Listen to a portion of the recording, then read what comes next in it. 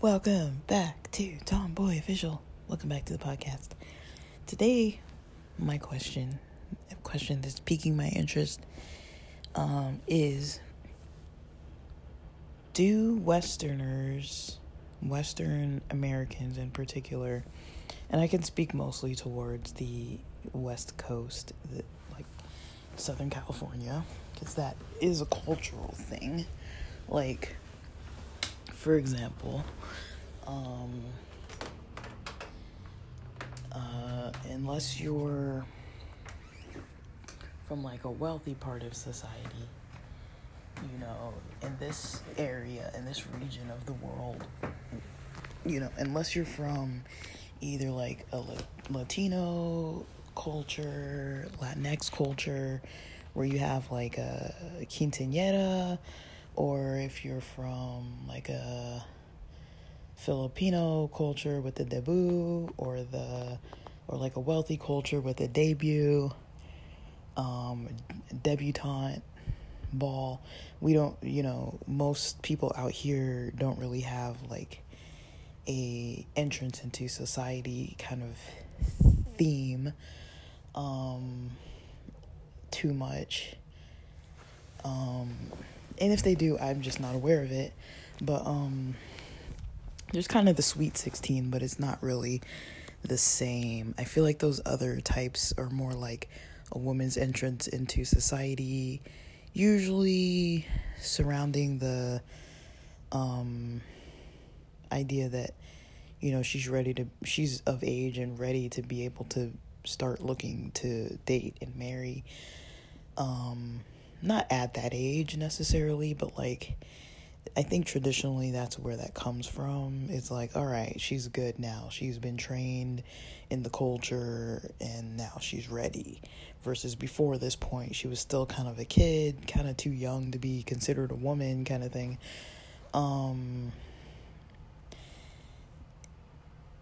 But yeah, I know like on the East Coast and in Southern, you know, in the South, that's kind of more of a thing too. That people have those. Like here, people don't tend to have that too much. There's prom and stuff like that. That's a little more common, a lot more common, I would say. But I don't think it's the same thing. That's more of like a school-related thing, I would say. Like, not because of academia, but it's kind of more of like a school social rite of passage kind of thing. Like, I don't know of anybody who has proms that it's not a prom related to school, unless you're going to a queer prom, which a lot of those happen later in life, and people go as adults. Or not. Like, they might be still younger, like 18 or something, but they just prefer to go to a queer prom. But I've noticed that in my lifetime, queer prom has become a thing that happens. Because a lot of people didn't go to their prom, or they went and didn't go with the person they wanted to go with, or I went to a banquet. We had formal banquets because they didn't do proms, because it was a religious school that didn't do dancing. And so we had a formal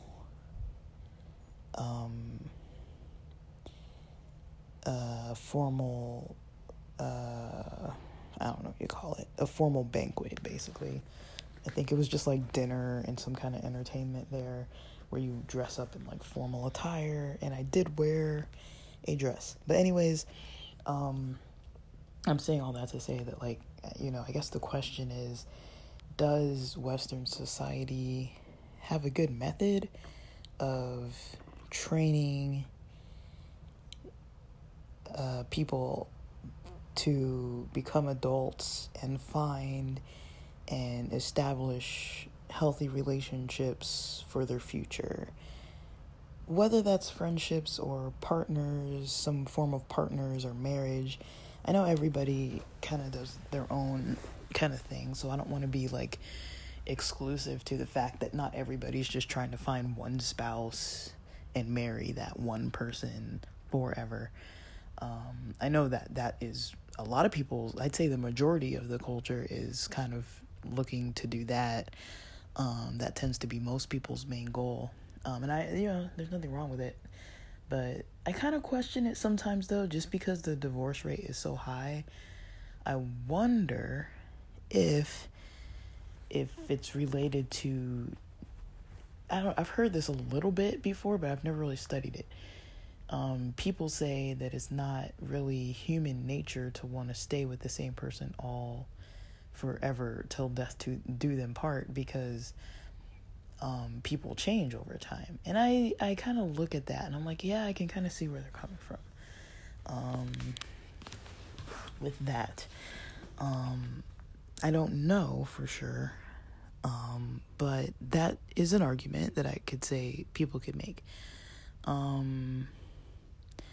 I'm just curious about it, because I feel like, there's a lot of research on relationships, but I know it is hard for a lot of researchers even to think outside of the social norms.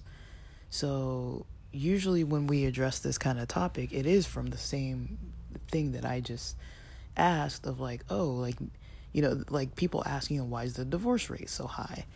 And like, what does marital satisfaction look like? Relationship satisfaction look like? And because I've been watching this or rewatching this Indian Matchmaking series on Netflix, the 2 seasons of it on Netflix, a lot of questions are coming up about relationships and marriage, and especially because I have a lot more time and energy on my hands. I'm actually like questioning a lot more content that I'm consuming, even if it is Netflix. I'm like, I have some ideas about this that I'd like to explore, either with myself or others, or just put ideas out there. I don't really know sometimes.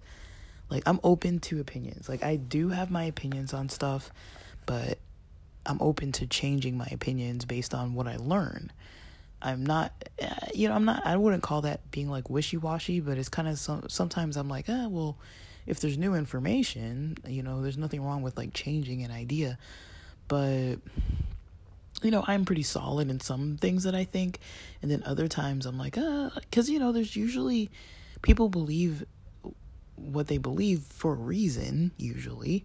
It's not just like they pull it out of thin air. So, like, if people can, like, provide an argument, like, I'm not trying to, like, debate everybody and fight about things. Like, I don't really care. But it's like, people can provide information from their side that's not just purely based on, like, emotion and not, like, actually looking at different points and making, like, valid points about things. Like, once people provide valid points, and I'm like, like, I can adjust my thinking about stuff. And that's kind of where I'm coming around with this question is, what is, I don't really know anything too much about divorce. I was raised in a culture where people aren't really expected to divorce. There was always a lot of judgment around people who were divorced.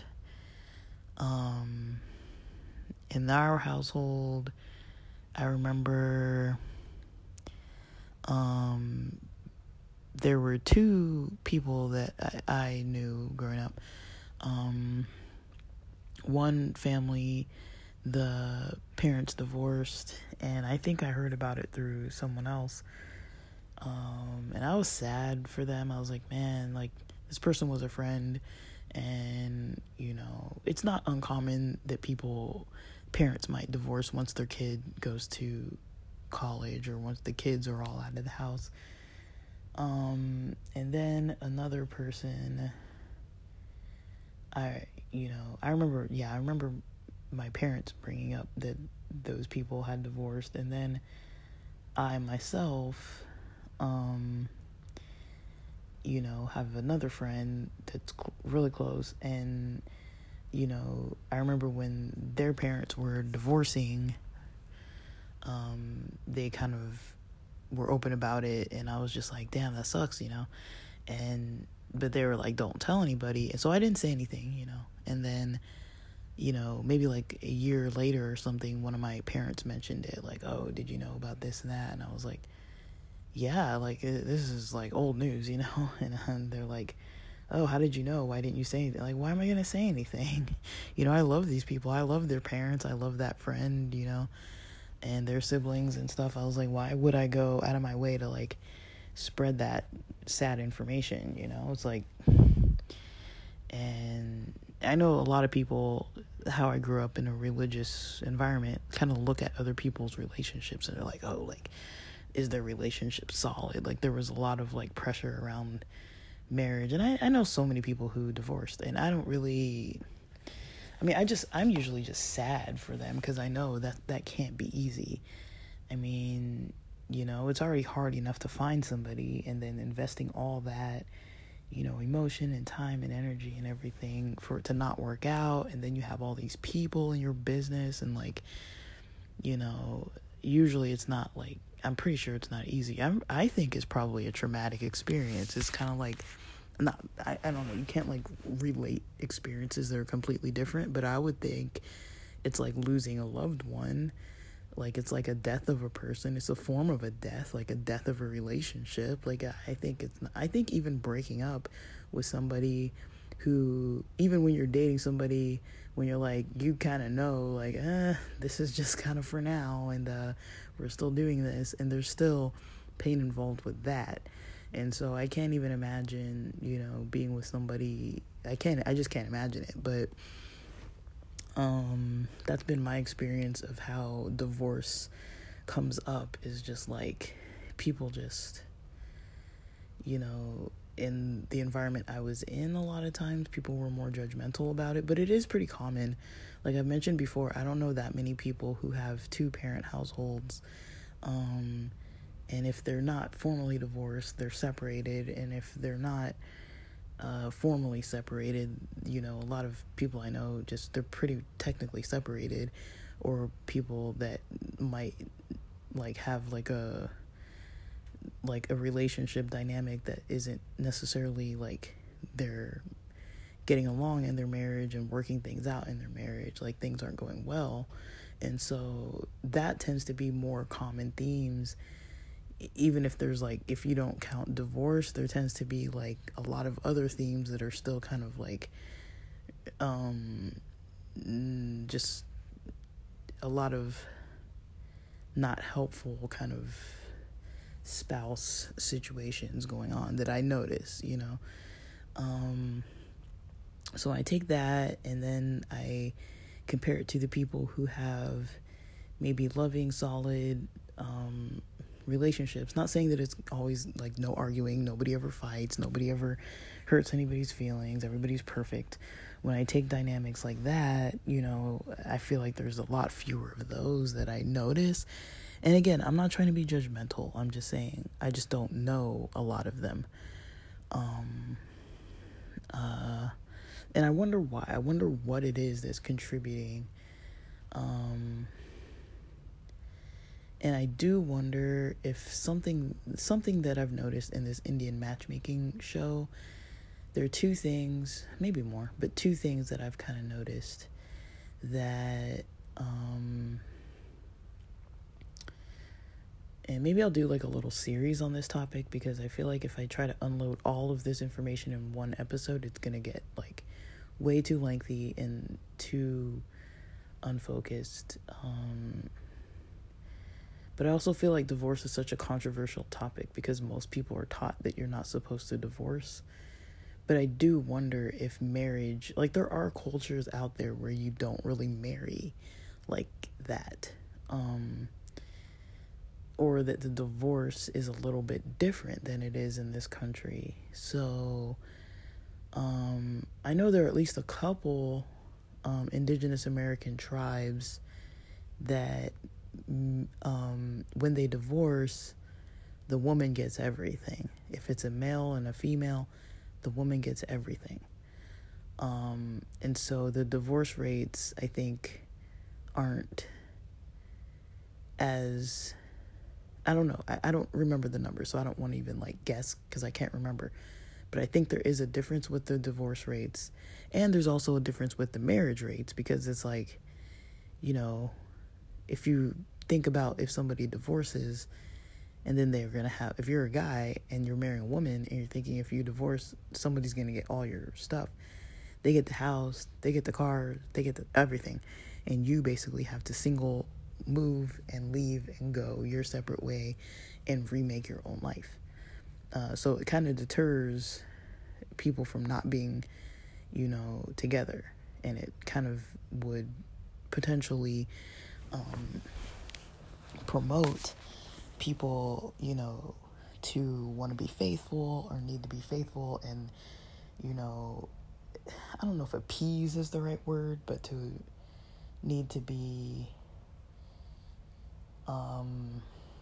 more connected with their wife so that she wouldn't want a divorce. Because if she wants a divorce, I think she still gets all the stuff. So I don't know. I'm not very well educated on that, but that's something that I learned about probably somewhere near the end of 2022. I learned about that information, and I was like, wow, that's interesting. I mean,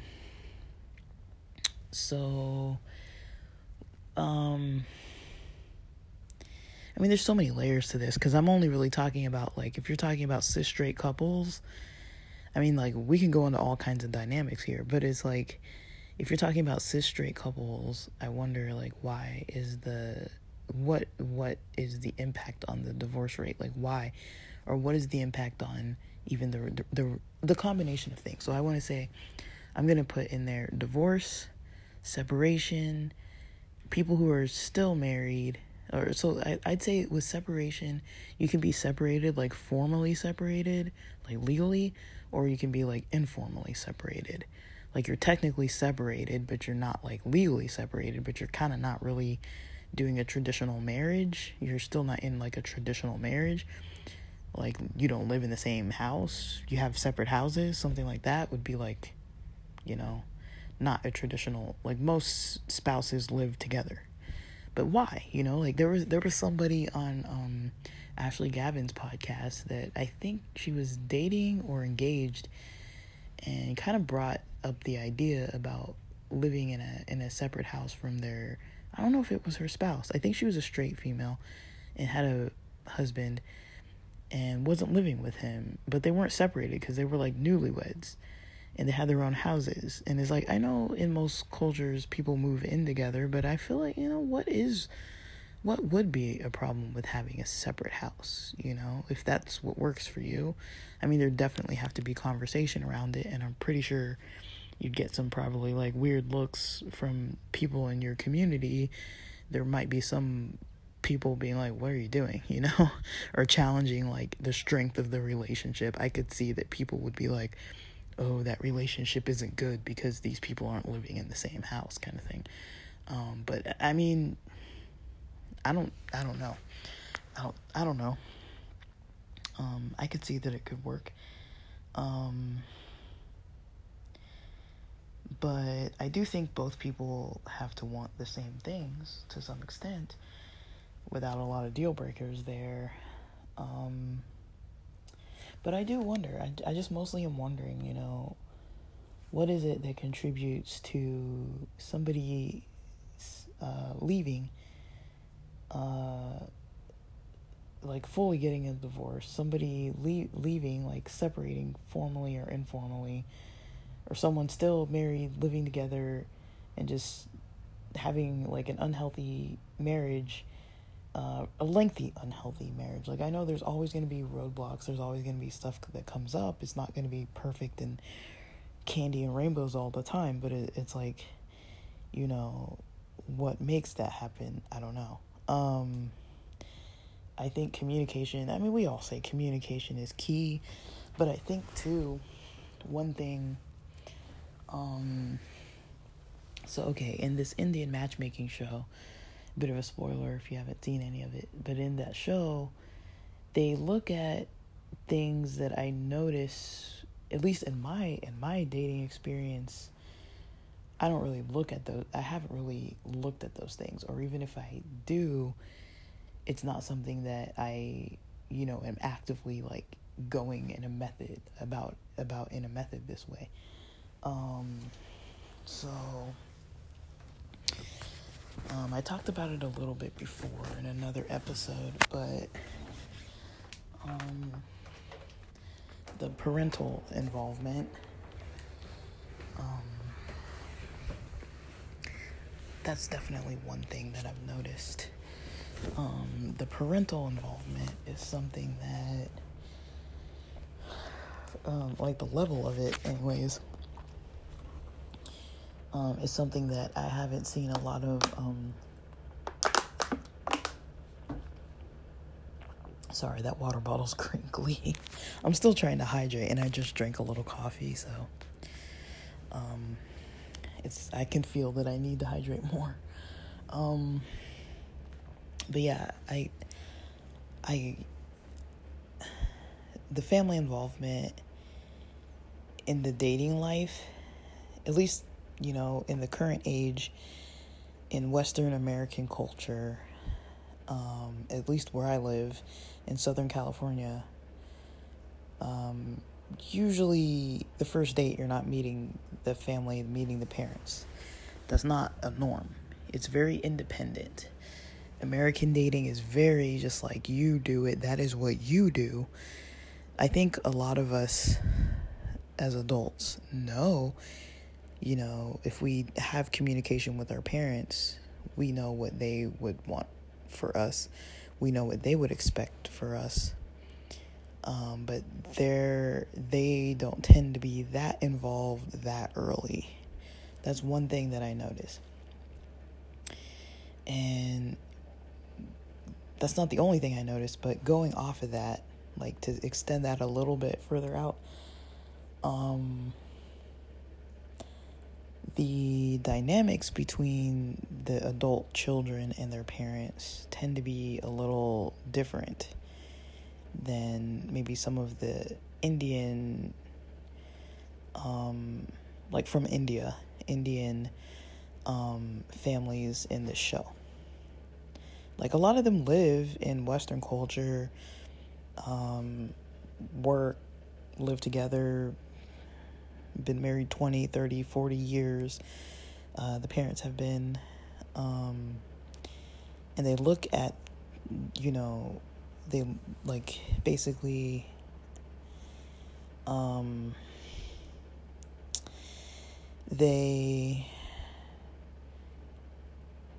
having trouble focusing, sorry. They basically look at, what was I saying? Let me back up a little bit. I'm lost. So looking at the parents, involvement, usually they're not involved on the first date. And then going further from that, usually the dynamics between the parent and the children, the adult children, are a little, they're just distant on the expectations, I guess you would say. Like, I think there's preferences, but it's like, I think, I could be wrong, but I think in most Western American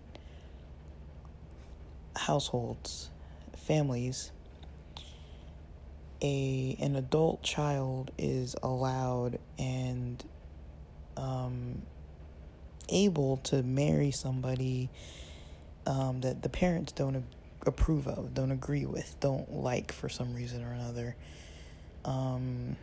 or like they're not looking for the same things, and the child is not trying to, like, I gotta look up maybe this word appease, but the child is not trying to collaborate with the parent or the parents or whatever, on the parents and their siblings on this date. At least not at the first date or the very beginning first dates. there's usually not a lot of that. Like, okay, so I'll give an example. So take all that. Let me give a whole example and compare and contrast this kind of example, right?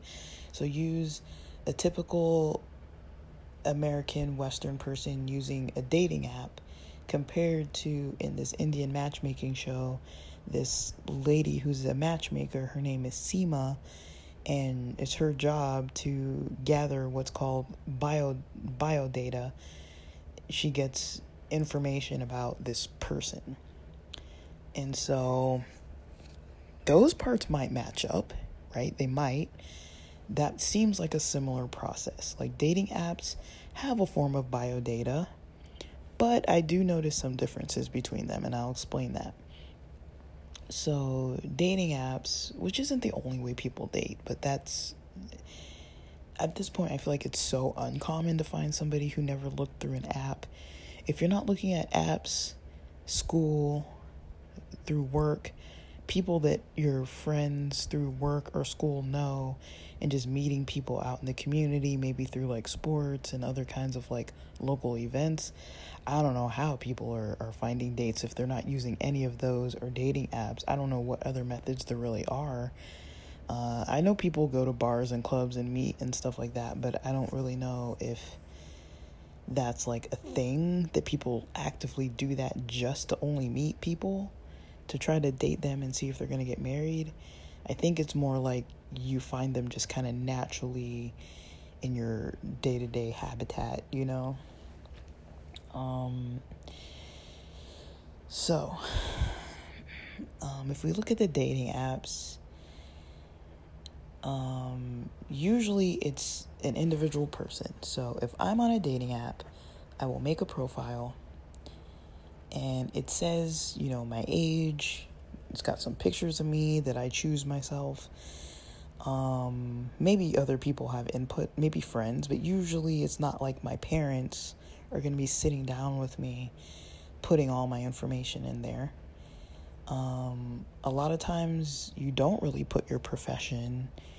You don't really put your educational background. Some apps or websites you might do that, but I'm talking particular this like casual ones, just the ones that you can get off like the app stores or whatever. And there's different kind of themes with the apps. Like, I know there's one where like the women choose, they're the ones who make the choice, and then there's other ones where it's like, I think I think Bumble is the one where the women make the choice. I think Hinge is the one, and this is like for cis dating, so there's definitely more layers to this. And then cis straight hetero life, you know. There's, and I'll talk more about the queer stuff too, but it's just easier to start this way. Otherwise, there's just so many different levels that we're talking about here that I can't organize it in my head. So basically, there's the information that I would put would be my age, because you put your birthday in the app to start, and so it automatically generates your birthday as your birthday. You know, once your birthday changes, you don't change it changes itself. You post your own pictures. I think the app that I use, it makes you verify your picture, so you have to send a picture of yourself, a selfie of yourself, a recent selfie, so it verifies in your account that you're actually who you say you are, and then it shows if your account is actually specifically verified or not. So there's that. There's man, this is a complex topic. But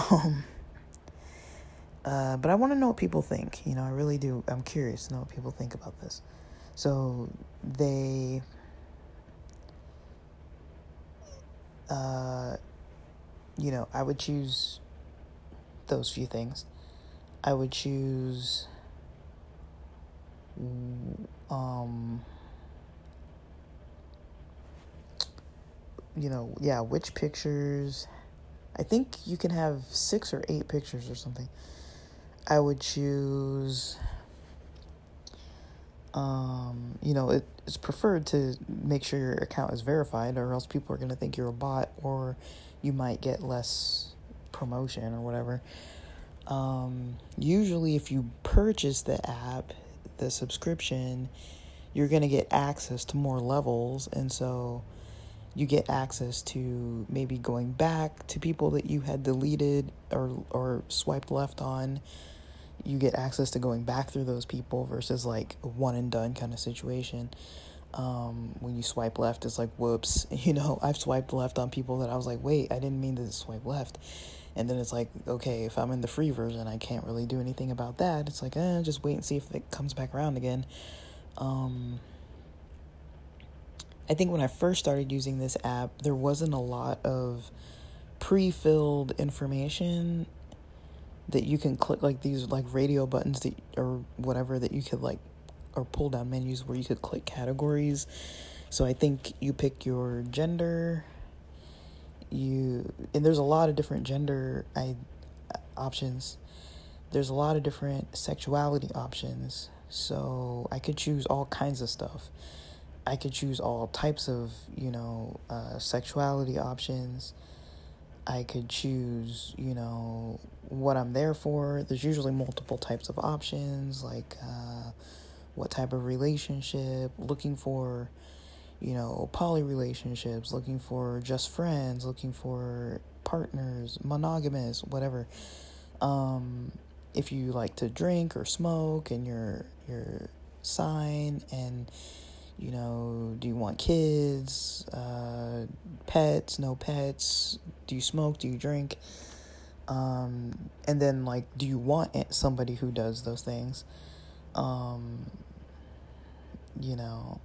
and then there's space for you to like fill in some other types of information, like favorite, like music, blah blah blah, that kind of stuff, and then you can kind of write about yourself, your personality and whatnot. There's other stuff too, but it's like, that's generally how a profile looks, and you're usually going by the picture. That's the first thing you see is the picture with the age, and I think the gender identity and their sexuality. So say, for example, I could be swiping around and the first person might be a trans male that looks Caucasian in the front profile picture. Maybe their age is 36, and that's basically what you see first.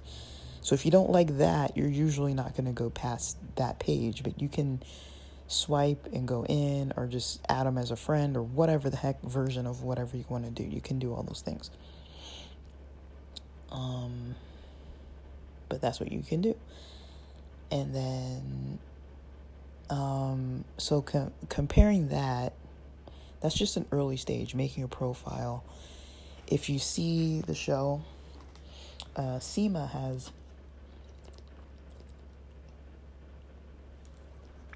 I'm going to be drinking water throughout this because I need to hydrate because I'm leaving soon.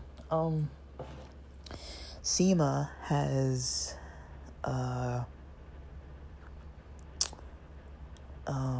what's called biodata, which is a profile of a person. It's usually like a one-pager. And usually that one-pager is what she takes to her clients in person. So all these clients, she has male clients, she has female clients, and she has biodata on all of them. So what a biodata page looks like is a small picture. I think it's like a single picture. You don't get like a whole 6 or 8 pictures. It's a single picture. It's not like pictures with your dog and pictures at the beach and pictures having drinks. It's like one picture of you, almost like a LinkedIn profile type of thing. It's a good representation of how you look. But it's not like at a boozy brunch kind of thing. It's like, it's not professional, but it's like you think people's parents are looking at this too. So the first part of the process is she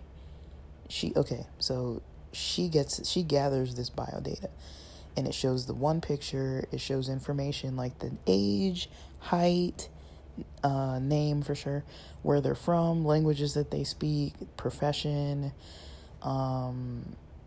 Education, I think it's like education, like major and like education level, like bachelor's, master's, whatever. Religion. I think the dating apps have that too. They have, like, if you have a religion, it has most of the major religions as options, and I think it has height as well. It doesn't really have profession and major and all that kind of stuff. You can write it in, but it doesn't have that, and most people don't put that in there. Some do, but the majority don't. So you're already starting out not really knowing, the financial kind of overlook of things when you're getting involved with somebody. And the pictures, it's like you see the kind of fun stuff that they want you to see, or maybe even the professional side, but it's multiple different little sides that they show you, and you're kind of making an opinion usually based on the app. So more stuff in the bio data, they kind of have like a paragraph about themselves. It's like, I moved to Dallas when I was 20 and I'm 36 now, lived here for 16 years, got a master's and a bachelor's in whatever professions, I like to run and rock climb, and this would be like an example, like, my parents are from, Bangladesh, and, they moved here. They have their house in San Diego, California, and they have 2 dogs, and my sister and brother live with my parents. They're whatever ages, and both going to school, and like, you're learning about the family. They're learning about your professional kind of information. A lot of practical stuff, like maybe even like deal breakers. Like, I don't want somebody who smokes. I don't want somebody who drinks, or like, I'm vegetarian, but I'm open to somebody who's not. So that's already how the profiles look, right? They're already way different. And then they go in. So the next stage I would see that's different is you would go in, usually as a Western American, using a dating app, you're just swiping around by yourself. You're usually not getting input from any old body. You're just swiping based on what you see and what is being presented before you, and you're hoping to God that this person isn't like real weird or real strange or real like too much, or a bot. And you're hoping to at least get an engaging enough chat with somebody to a point that you can even get to a place where you actually meet. So that's usually stage 1, meeting. Like, it's already complex. You can choose somebody that might not choose you, or people might choose you, and you might see that you have people matching with you, and you might not even be interested, so you're not going to even start talking. And so even just getting the conversation started. Now, something I noticed in the queer apps, at least with the ones with women in them, like her is a major app. I think it's probably one of the more popular apps that females use for females dating females, or females that aren't necessarily looking for cisgender straight men. Usually that would be the app that most people are on. It's not the only one. I've heard of a lot on Hinge and Bumble as well, and Tinder. I think Hinge is newer. At least I heard of it more newly. I think Tinder's older. At least it seems to have more of a classic representation. But yeah, so you go there, right? And you're already trying to just like meet, that's already a battle in itself. Is for you to have good enough judgment to pick based on these pictures and this wording, of someone that you've never met, that's never met anybody you know, versus the Indian matchmaking show. Seema has met all these people. She's met all the people that she has the biodata on. She's met the people that she's presenting the biodata to. And so usually you're swiping. Who knows how long it takes with the swipes? Who knows how many people you swipe left on and how many people you swipe right on before and chat with them before you actually meet with the person. Who knows? And you have to be pretty active on the apps, because I notice if you're just like here and there about it, you're not usually going to even get any conversations going, and you're likely not going to meet anybody that way. So you kind of just start swiping basically and see what happens. It's just like a Hail Mary kind of situation. So you swipe around. Best case scenario, you chat back and forth with somebody. It's usually not like, let's meet tomorrow. It's usually like, at least let's wait till the upcoming weekend. That's usually pretty soon, or the following weekend, or maybe even a weekday type thing. But usually I've noticed, at least from my own experience, you're not even meeting right away. It's like there's at least maybe a week or 2-3 days, maybe minimum 2-3 days that you're chatting with someone. Usually maybe about a week of a little back and forth, trying to like vet this person a little bit through chatting, on text chatting. Not everybody's good at text chatting, first of all. Not everybody likes doing it. Not everybody's skilled at it. Not everybody wants to do it. So I feel like that's a terrible way to have to first meet somebody, is through a dating app. Is because there are plenty of people that, even with texting and emailing and phone calls in general, don't want to do any of that, even if they're perfectly good people and would be perfectly fine matches to date and would be really, really great people. Like, I've dated plenty of people that hate texting, plenty of people that hate phone calls or even like video chats. I've dated plenty of people who are great in person, but the text game is really not there, and I respect that. Everyone has their right to their preferences, but some people just aren't into it. So like, how do you even tell if you want to meet with somebody who just doesn't like to text, if that's the way that they're on the app? Because that's an easier way to kind of find people without actually having to go out and go around. If they don't like to text, how are you going to tell if they're going to be okay in person? And so usually, at least for me, if I match with somebody, I don't really boldly ask people this, but I would like to know, okay, what is it that you were seeing why you chose to match? Because we both saw something, right?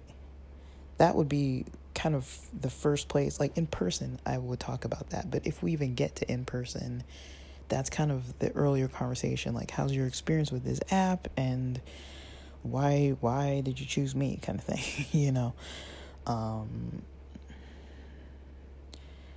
But again, I'm doing this by myself. I'm not like with my parents on the dating app, sitting on my phone or on the computer next to them and swiping left or right based on their input and my input. I don't do this with friends next to me.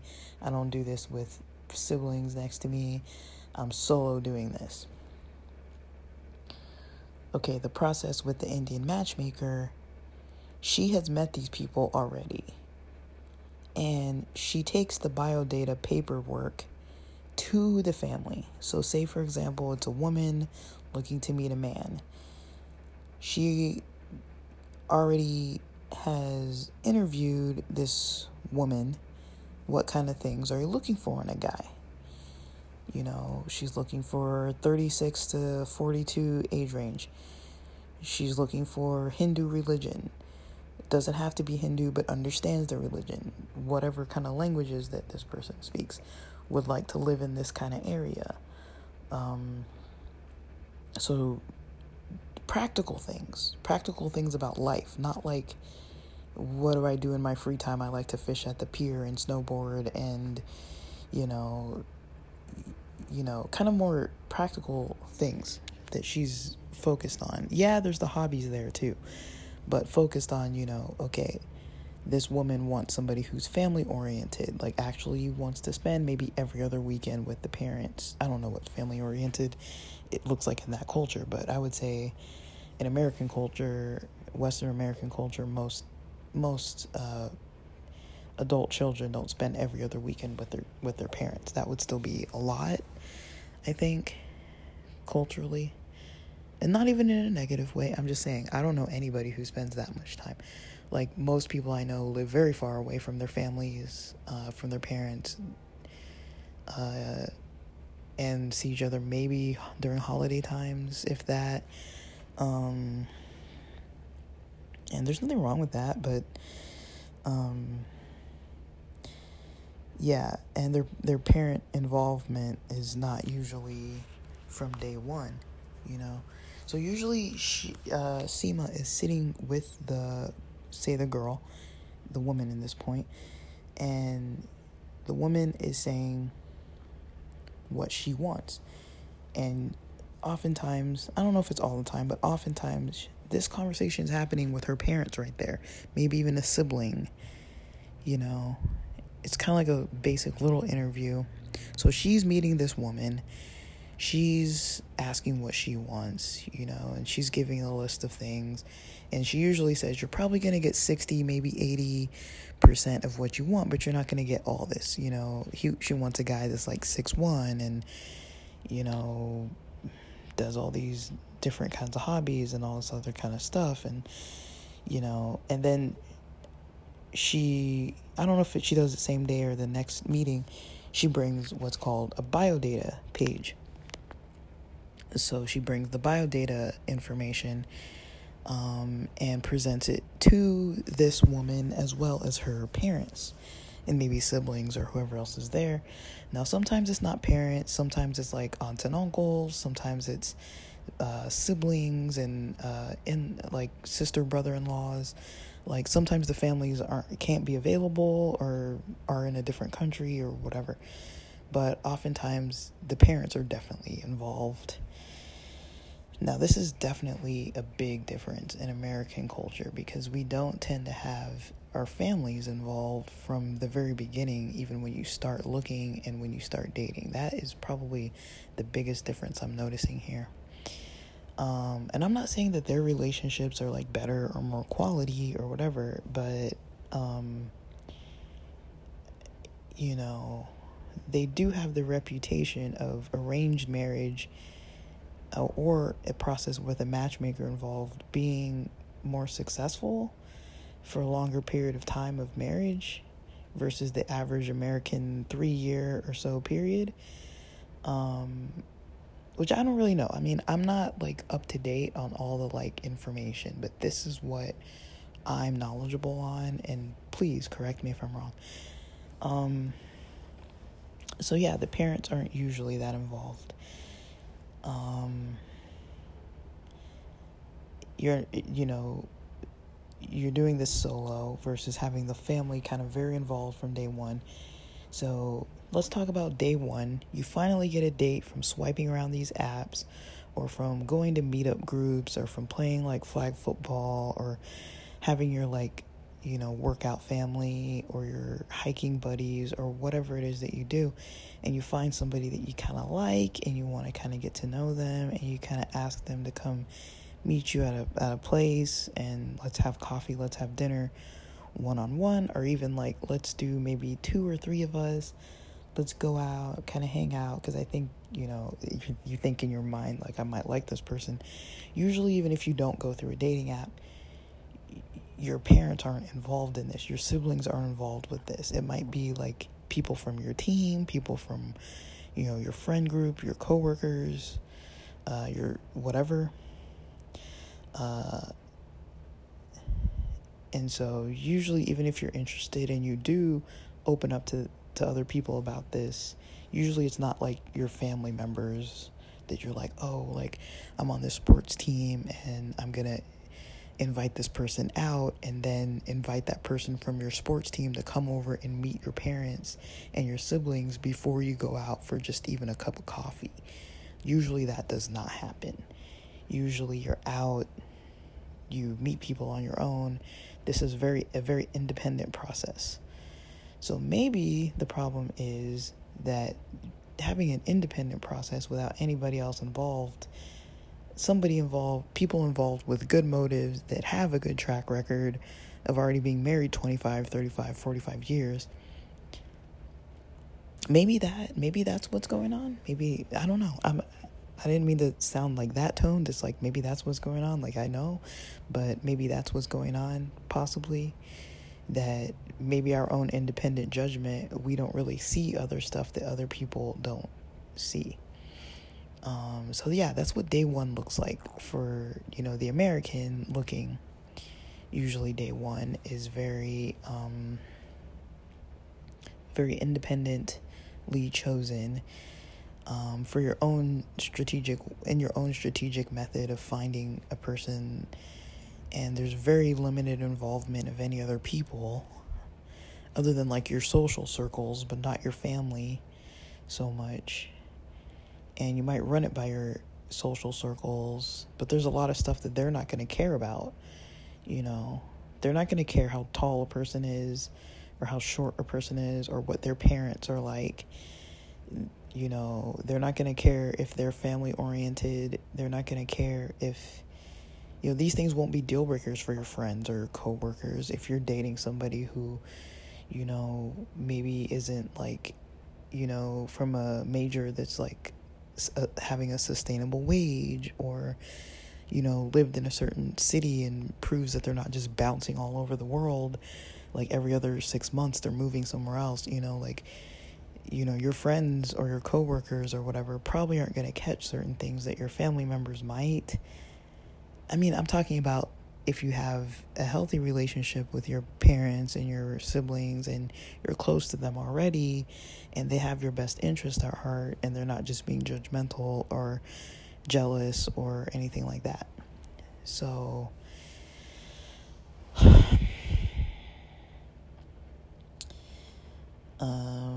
and some ideas to throw out there, it's just something I'm noticing. I don't know.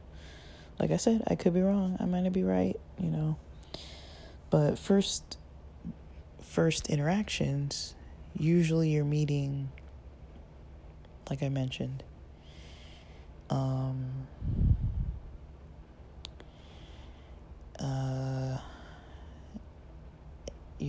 in American culture, that's how you meet people, very independently. In this Indian culture, in this show, people are meeting with a lot of family involvement very early on, and a lot of people can tell in the first date or second date or third date if they're really even interested, versus dating somebody and dragging it on for like a couple months. Usually it's like there's other people, they're following up with you about your dates. Your family members are like, how was the first date? They met this person right before you left to go on your very first date. You're interacting with one another. They all get a vibe for the person. Even if everybody's nervous, they all get a vibe for it. And then this person, goes out on the first date and consults with the parents, the family, as well as Seema, the matchmaker. And she only gives them maybe like two or so choices or three choices, and the person chooses one person to go out on a couple dates with, see if they kind of get a vibe that early. We don't have anything like this in our culture, It's like you're just kind of rogue, like just figure it out independently and hope to God it works, But we don't have anything like that. So, and then you take queer culture and queer situations, and it's like, God, So one thing I noticed on the app with women is that because they say strategically women don't really make the first move or whatever, they might tend to be more passive, it can be kind of hard to get people to like, you're not like fully opening up on the app, of course, but even to get somebody to ask somebody out to the point where you're going out, like, usually I don't want to say usually I assume if somebody's on a dating app, they're on there because they want to meet people. They're not on there because they want to text on the app. I mean, if they want to do that, there's other apps where you can go. But if you're on a dating app, usually it's because you're looking to date. Now, sometimes people aren't looking to date and they're looking for friends. But then you also have the people that are straight people. You know, they're women, but they're straight women on gay dating apps saying that they're looking for friends. I've come across those, and it becomes a very confusing situation, you know, where it's like, in my head, I'm like, what is going on? Like, and I've noticed sometimes it seems to me that those people are maybe a little bit, I could be wrong. So I'm not trying to be offensive, but in my own personal experience, every time I've dated a person who was straight and on a dating app that's with queer people and looking for friends, they tend to have this kind of, they like the attention, they like how it feels to be around other females, and they're kind of playing with the idea, maybe a little bit questioning, maybe comfortable in that environment a little bit. But sometimes I found, you know, they don't even want to go to queer spaces. Like, I'm sitting here hanging out at like straight bars with a straight girl, you know, trying to go out on a date. It's like, it doesn't feel normal to me. It's like, you're straight. Like, I don't even know what we're doing here. Like, you know, and we're friends. But then sometimes they're, you know, it's just, I don't even want to talk about it. But basically, I'll talk about it, but not here. Not right now. I want to focus. But there's just a lot of confusion, I think, in today's dating world. And these relationships turn into marriages or long-term partnerships. And it's hard, I think, to work from that base versus what I see in the Indian matchmaking show. It sounds like there's a lot more practical involvement on important things, focusing on, you know, the connection, you know, does this person have a romantic connection, a physical chemistry? Do they value the same things?